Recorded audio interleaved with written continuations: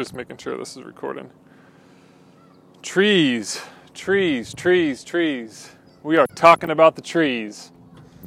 Anybody remember what trees we've talked about so far?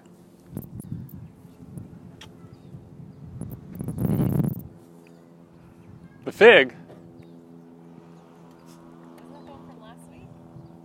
Last week we were at home. Come on, Robin. Come on, pastor's wife. The sycamore fig, yeah, which is a fig tree. It's a little different, but yeah.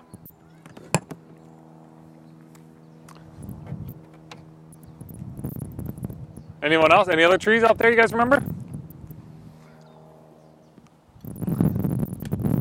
Better step my preaching game up. Come on, just think of the easy trees in the Bible. Tree of life. Tree of life. What's the next tree? Tree of knowledge of good and evil. We did one more. Burning bush. The burning bush, right? So we've done the tree of knowledge of good and evil. We've done the burning bush. We have done tree of life. We did Zacchaeus 2 weeks ago. Yeah, we just keep rolling. Now this week we're going to do probably my favorite tree. It's the fig tree. It's the tree that Jesus curses. This last week of his life, he's kind of heading in and out of the temple, and he's doing some teachings. And he curses a tree. It's a fig tree. The passage is called the withered fig. If you got a Bible, it's in Mark 11. We're going to be in Mark 11. Let me tell you a couple interesting things about this withered fig tree. Most of you guys weren't. No, I don't know. Actually, most of you were around when the church started. I was thinking like we've had a lot of turnover, but Brian was there, the Guns were there, Beckelmans were here. When we started this church back in 2011, I was like really like kind of dead set on naming our church the Withered Fig. That was like kind of that was going to be the name of the church, the Withered Fig. And it was based out of this passage, and this passage for some of the founding families had kind of become a little bit of an inside joke. But there was one particular person who was so dead set against me naming it the Withered Fig, right? That person was like, seriously, Eric, if you name it this Withered Fig, like, we're done. We're out. We're not going to be a part of it. So there was almost the early 2011 West Garden Grove Church schism over the naming of the Withered Fig. But I do love this name, the Withered Fig. One of the other kind of funny things is I looked it up this week. I was like, is anybody out there doing the Withered Fig? There is a men's clothing store outside of kind of Washington, D.C. called the Withered Fig. And I went on, and it's just kind of like all curated, like denim, kind of like more high-end stuff. They had a little chat, hey, how can we help you? Can we find anything for you? And I just went into the chat and I said, hey, where'd you guys come up with your name? And they're like, oh yeah, we got it from the Bible. We want to be fruitful in what we do. And so I think it might have been the owner or somebody kind of in there, and we were chatting for a little bit about the Withered Fig. So there is a men's clothing store in Northwest Virginia, kind of like I said, about outside of Washington, D.C. And I wanted to order some stuff from him, but their stuff is just kind of, it's like the $200 shirt kind of store, or the t-shirts that are $95. It's kind of like in that range. So it's just all a little too pricey. Maybe I'll get a pair of socks at some point just so I can have some stuff from the Withered Fig. One other quick note about this Withered Fig passage. I taught on this passage the second week that we were a church. When we started as a church in 2011, one of the first series that I did was this last week of Jesus' life. We started in February, and it was kind of leading up towards Easter. So we taught on this last week of Jesus' life, the Passion Week. And this was one of the passages that I taught on. And that was March 6th, 2011. This passage, I would say, is a little bit of a head scratcher. Okay, it challenges us intellectually. It makes us think. It's kind of difficult for us to comprehend. And so as much as it challenged me back then, I think I was challenged again with it this week. I'm going to do this sermon in actually two parts. So I'm going to do it this week. Next week, I'm going to do it again. And so let me say one other thing about next week, too. Next week, I'm going to be out of town. I'm going to be in Pennsylvania next week visiting my family. And so what we're going to do, I believe at this moment, is we'll just go to the kind of online gathering. I'll just stream it live from Pennsylvania. So we won't meet physically here in the park, but we'll just do kind of a live stream next weekend. So anyway, this sermon series is kind of part 1 this morning, and then part 2 I'll do online next week. All that introduction. Mark chapter 11, the withered, ladies and gentlemen, perhaps the greatest passage in the Bible, in my opinion. The withered fig.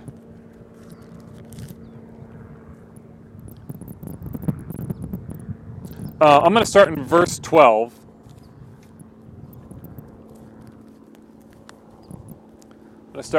Mark 11, 12.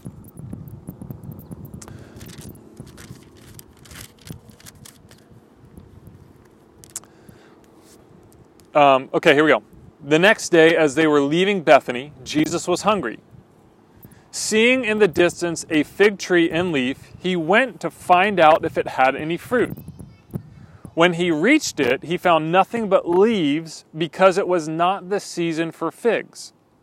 Then he said to the tree, "May no one ever eat fruit from you again." And his disciples heard him say it. Verse 15. On reaching Jerusalem, Jesus entered the temple and began driving out those who were buying and selling there. He overturned the tables of the money changers and the benches of those selling doves, and would not allow anyone to carry merchandise through the temple courts. As he taught them, he said, "Is it not written, 'My house will be called a house of prayer for all nations'? But you have made it a den of robbers." The chief priests and the teachers of the law heard this and began looking for a way to kill him, for they feared him because the whole crowd was amazed by his teaching. When the evening came, Jesus and his disciples went out of the city. In the morning, as they went along, they saw the fig tree withered from the roots. Peter remembered and said to Jesus, "Rabbi, look, the fig tree you cursed has withered." "Have faith in God," Jesus answered. "Truly I tell you, if you say to this mountain, 'Go throw yourself into the sea,' and do not doubt in your heart, but believe what you say will happen, it will be done for you. Therefore I tell you, whatever you ask for in prayer, believe that you have received it, and it will be yours. And when you stand praying, if you hold anything against anyone, forgive them, so that your Father in heaven may forgive you." Okay, the withered fig. Now, this passage happens actually in 2 different places, and it's different in both places. It happens in Matthew and in Mark. In Matthew, the way that Matthew lays it out is that Jesus, the first thing that he does is on Sunday, again, this is the last week of his life. On Sunday, this last week of his life, you guys all know the story. He rides into Jerusalem on a donkey, right? He rides into Jerusalem on a donkey. And then it says on Sunday that he goes into the temple and he clears the temple.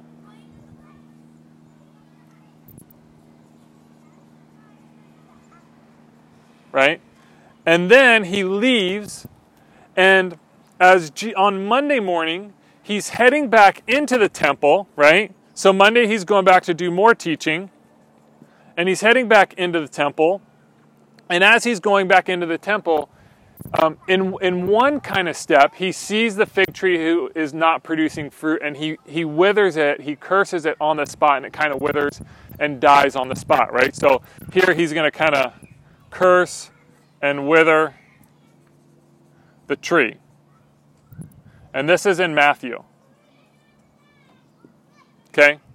In Mark, what's going to happen is, as we've just read, right? Jesus is on his way to the temple. He kind of sees the tree. And this happens on Monday morning. He sees the tree, and he curses the tree. Right? And then the second thing that he does he goes to the temple, and he drives out the buying, the selling, the money changers, right? And then It's actually the next day on Tuesday when they're going back to the temple that they see the withered fig, right? This is the Mark version. Now, the way that the Bible, the way that people talk about it is one of the things that Matthew's doing is Matthew's kind of dealing with it just like topically, right? So here's the topic of the temple, and he talks about the temple, and then he talks about the withered fig tree. Mark deals with it chronologically, so he just kind of has a little bit of a different turn on it. But these are the two versions of the withering of the fig. Now, here is the Jeopardy question of the day. This is worth 500 points and a share of the league. This is the Ken Jennings special. And this I got to give you a second because I need to erase the whiteboard. Only 2 times in the scriptures does Jesus use his power kind of for destruction, for killing something. This one, when he kills the fig tree, when he withers a fig tree, and one other time. Can anybody think about that? Turn to the person and see if you can think about that one. 500 points, share the lead.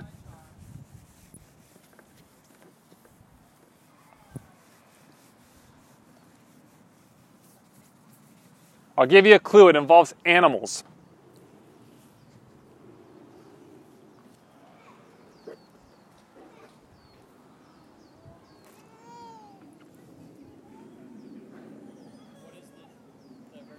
The herd of pigs. Yes, right? The herd of pigs. So, Brian, what is the herd of pigs? I missed that too. Yes, the herd of pigs. When Jesus sees the demon-possessed man, right, in the Gethsemane region, and he takes the demon out of the man, puts it in the pigs then rush down the steep bank into the water and are drowned, right? Only 2 times that Jesus uses kind of his miraculous power, I guess in kind of more of a destructive or a killing way. So, here we go. Let's go back to this passage. One of the most confusing, I would say, passages in the Bible. All right? One of the most confusing passages in the Bible, at least for me, specifically the cursing of the fig tree. Here's why. A few weeks ago, I talked about my daughter, Jeanette. There's a fig tree right by our house, right? It's beautiful right now, this fig tree. Anybody have a fig tree or have seen one kind of recently? It's a beautiful, beautiful, and Jeanette's climbing it. All the kids are playing in it. It's just, here. Actually, I brought a couple fig items for you all to see. This is the beautiful green leafy fig leaf, and the tree's just full of these leaves. But the tree at the moment is it's stunning. It's green. There's leaves all over it. And the fruit is just kind of coming into season. I went out this morning. My goal for this morning was actually to bring figs for all of you to have. I only found 1 fig that's in season. So this is what an in-season fig looks like. And they are delicious, right? Now, the time that Jesus goes to this fig tree, Passover season, right?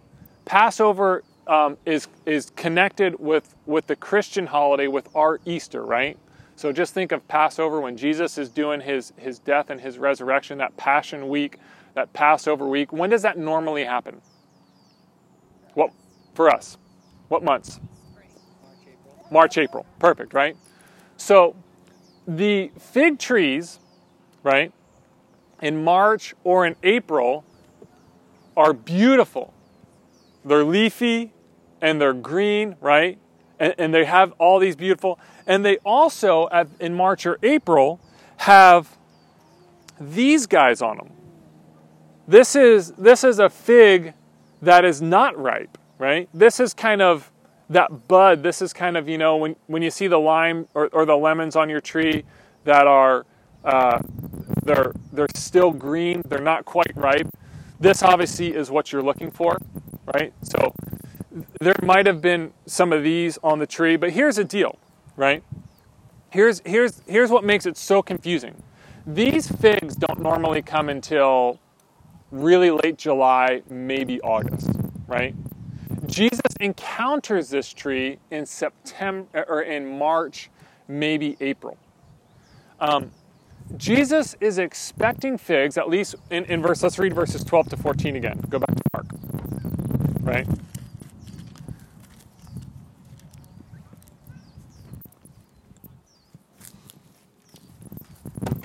Whew.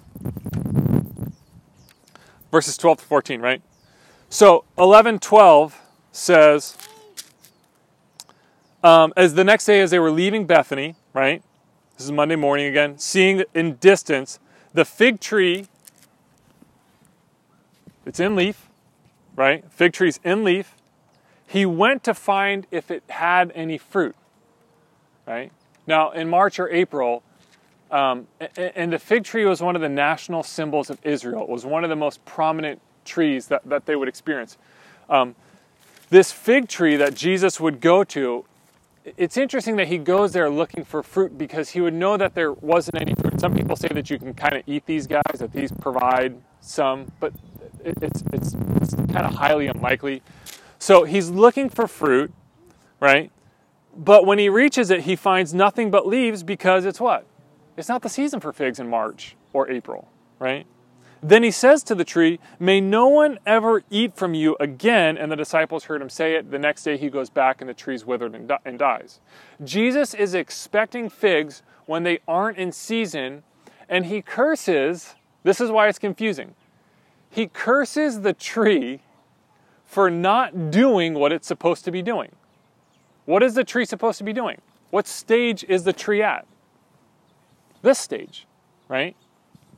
And Jesus goes to the tree thinking it would be at this stage, and that's why he curses it. Is anybody else confused? Right? It's a confusing passage. And again, people have tried to interpret it and spin it and kind of like, what's going on? You know, was Jesus looking for these guys? But, you know, again, Jesus would have known that this doesn't come until August, September, even October. And he goes there looking for these guys, finds these guys, or actually, he just finds this, right? And is so upset that he kills the tree. So the question is, again, as we kind of work through this confusing passage, is Jesus hangry? Right? Is he kind of throwing a fit? Right? Why is Jesus doing this when there's this fig tree it's doing exactly what it's supposed to be doing? In March or April, this is where it's supposed to be, right? It's not July or August, or August or September where it's supposed to be like this, right? Jesus curses and kills the tree for doing exactly what it is supposed to be doing. We have this kind of seemingly petty and small and upset and hangry Jesus that we're experiencing in this passage. We have the body of evidence of Jesus that he is loving, kind, patient, gracious, right? And we have these two kind of competing Jesus, and we're like, okay, what's going on? Which Jesus are you here, right? What Jesus is this? Now, I want to explain this passage in its culture and its context. Jesus is doing two things here. One, he's operating within his culture. The second thing is he's operating within there's a larger kind of scriptural context that he's operating in. The first kind of part here, the culture of it,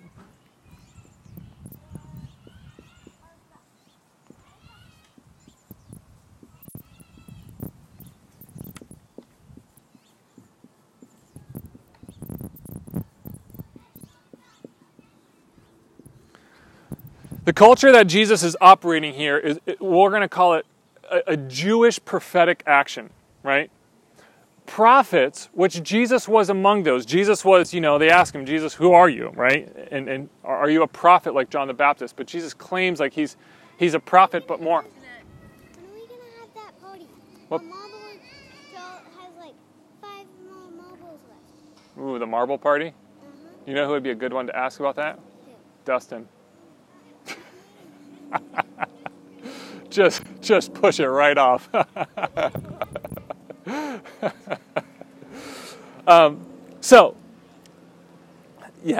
So a prophet, now sometimes we think about prophets, just, we think about just somebody who tells the future. A prophet is somebody who is seized with a message from God, from Yahweh, and would act out and speak on behalf of Yahweh towards those in power, towards the people. So not only would they speak, but oftentimes they would undertake these prophetic actions. So here's a couple fascinating ones.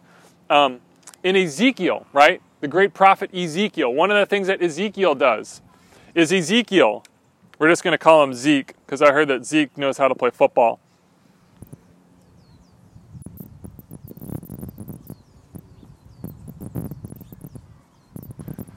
Yahweh commands Ezekiel, he says, Ezekiel, I want you to go get one of the Torah scrolls, and I want you to eat it. Like physically tearing that paper, that papyrus up. And Ezekiel does this prophetic action where he takes this Torah scroll and he begins to actually physically eat it, right? A prophetic action, just kind of visible. The second thing is a guy named Isaiah.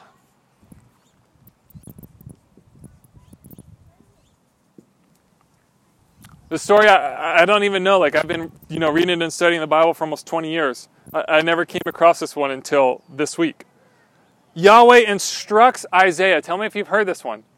He instructs Isaiah to go naked and barefoot.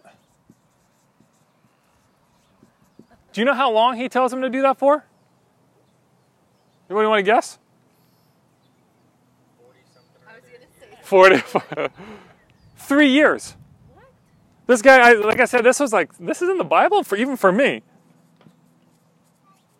Isaiah goes naked and barefoot for 3 years. Another prophet, Jeremiah. He wears a wooden yoke on like an oxen yoke. He wears this thing on his shoulders, and it symbolizes the oppression of Babylon. So the prophets would often not only speak to power, right? Not only do we have the prophet's words against those in power or against those or towards the people, but often they would just kind of do outlandish things just as a way to convey the intensity or the message of God, right? We could think of it too, and I talked about this years ago. It's almost like a visual parable. Now he's just having fun with it. Right? It's like a visual parable where you would do something visually. Like Jesus, he has all his great parables, right? He has the parable of the prodigal son, the parable of the soils, the Good Samaritan. But oftentimes Jesus would do something visually that would make us think, chew, reflect. This part here in this passage it's kind of a prophetic action. It's a visual parable that Jesus undertakes, right? Now, that's the culture. The second thing is the context.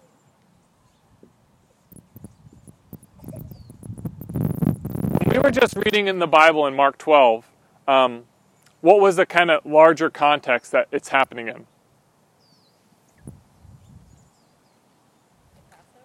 The Passover, but what's the kind of bracketing verses about what is Jesus doing? He's clearing the temple, right?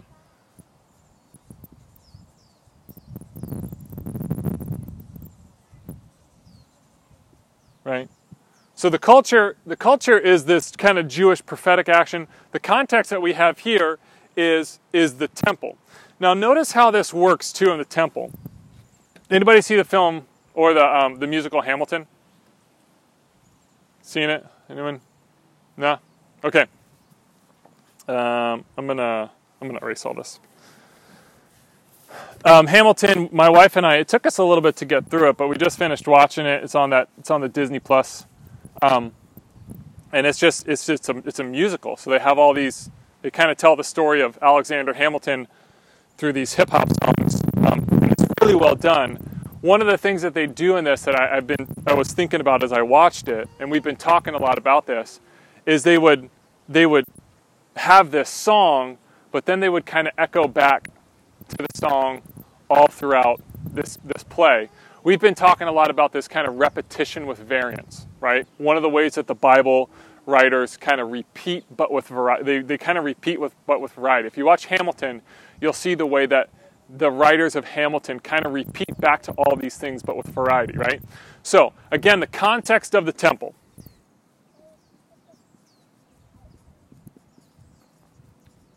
Watch how this works, okay? Bring this over here. Jesus arrives at the tree, right? Jesus arrives at the temple, right?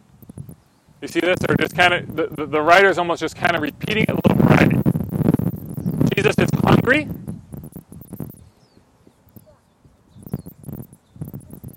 But there's no fruit, right? Jesus going into the temple, right? Why would you go to church? Why do you go to a religious service, right? You go out of some sort of a spiritual hunger. You go out of a longing, right? He goes to the temple. He's hungry here. He's hungry for the presence of God. He's hungry for worship. He's hungry for sacrifice. And what does he find? No fruit, right? You could kind of spin it a little bit, you know, because maybe there was those little green buds on the tree, which are kind of fake fruit. You could say that the only fruit that he's finding in the temple is just people being exploited, right? It's just the money changers. It's those who are buying and selling. It's those who are kind of just using it to get their merchandise through, right? So Jesus arrives at the temple. Jesus arrives at the tree. And then there's this prophetic action.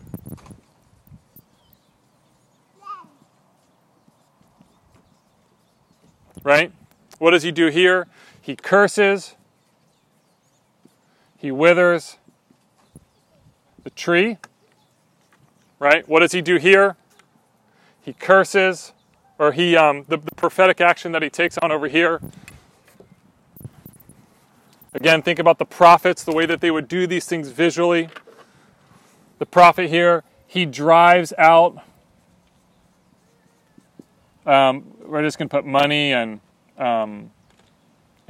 goods, all the goods and things that were being sold here, right? And then lastly, again, he kind of ends with some words on prayer, right? Here he ends with words on prayer.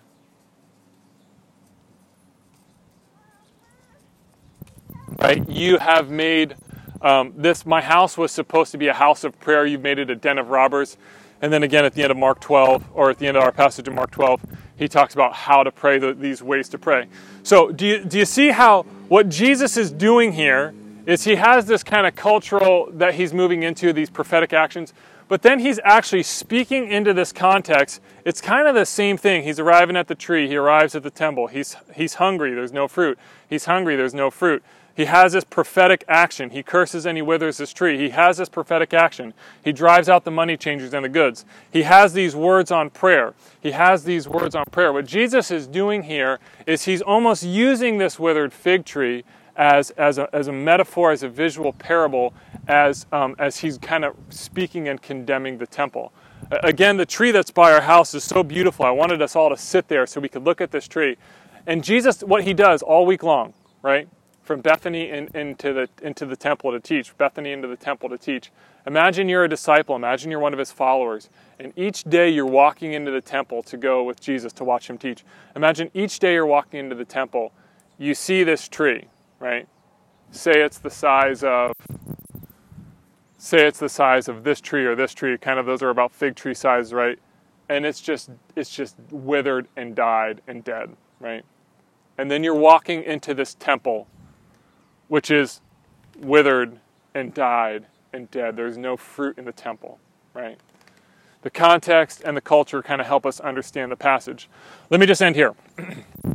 Because again, like I said, I want to get to the prayer part, because he does talk about prayer at the end, and I want to talk about the prayer part next week. But I want to say this, kind of the way to close our time. In Jesus, in the temple, Jesus condemns, or he judges the temple for not praying, right? That they're supposed to be praying. Uh-oh, we lost a leg. Are we doing all right over there? And I want to say this, right? As we have this fruit,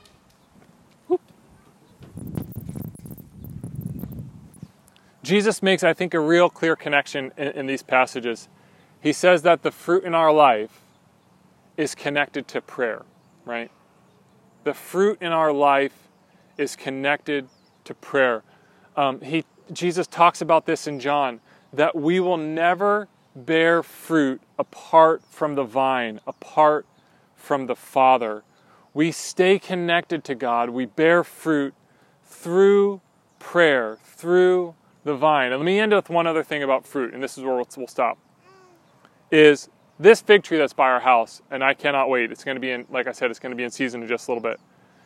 The point of, we talked about this before, the point of fruit on a tree is for other people, right? The point of fruit is always for others.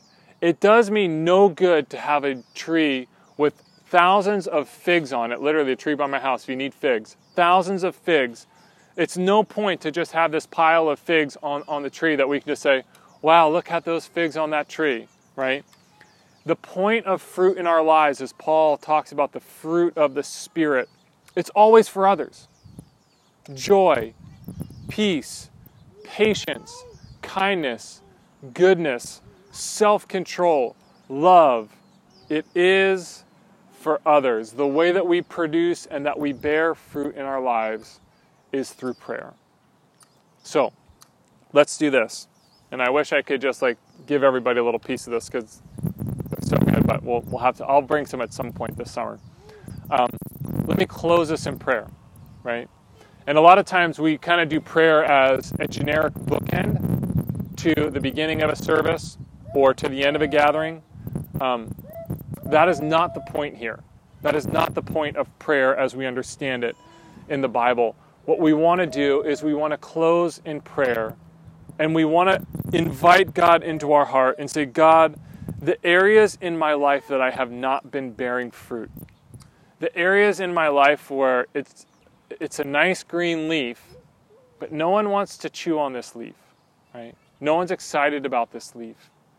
God, I want to invite you into my heart to help me bear fruit in new ways. So what I'm going to do is I'm going to give us a few moments of silence for you to have that prayer time with the Lord, right? And then I will close us in a prayer, and I want to pray specifically for us that God's Spirit, as we stay connected to Him, would bear the fruit that is for others. So take a moment or two, and then I'll close us in prayer.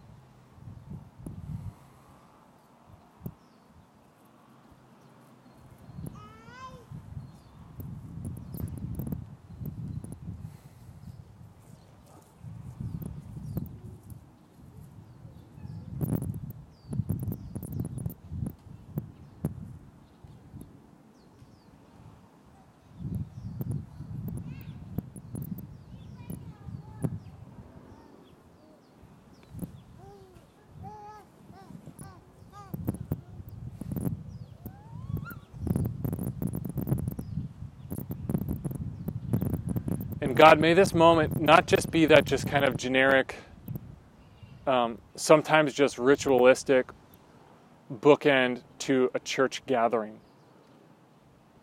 God, this is people who are seriously hungry to not just be the kind of Christian in this world that looks really nice but has no fruit. God, the fruit that you talk about in Galatians, the fruit of the Spirit, is the kind of people we want to become through your power and through your love and through staying connected to you in prayer. Lord, for those of us who have kind of become, we've just become lazy. We've just become apathetic. our prayer life has withered to our personal needs, to occasional Hail Marys, please. God, would you kind of reignite a fire in us to be people of prayer? People who look to you, to stay connected to you, to bear fruit for others through the power of the Holy Spirit. For my brothers and sisters that are sitting out here, for my brothers and sisters that are watching online, God, it's a challenge for us. It's a challenge for us to be the kind of people who just simply pray. Thank you, Lord. Thank you for these words, these challenging words, these insightful words. We thank you so much for our little kids who are running around too. God, fill them with your love and your joy and your peace and your goodness. Protect them, keep them safe, Lord. Thank you. We pray all these things in the name of the Father, and of the Son, and of the Holy Spirit. Amen.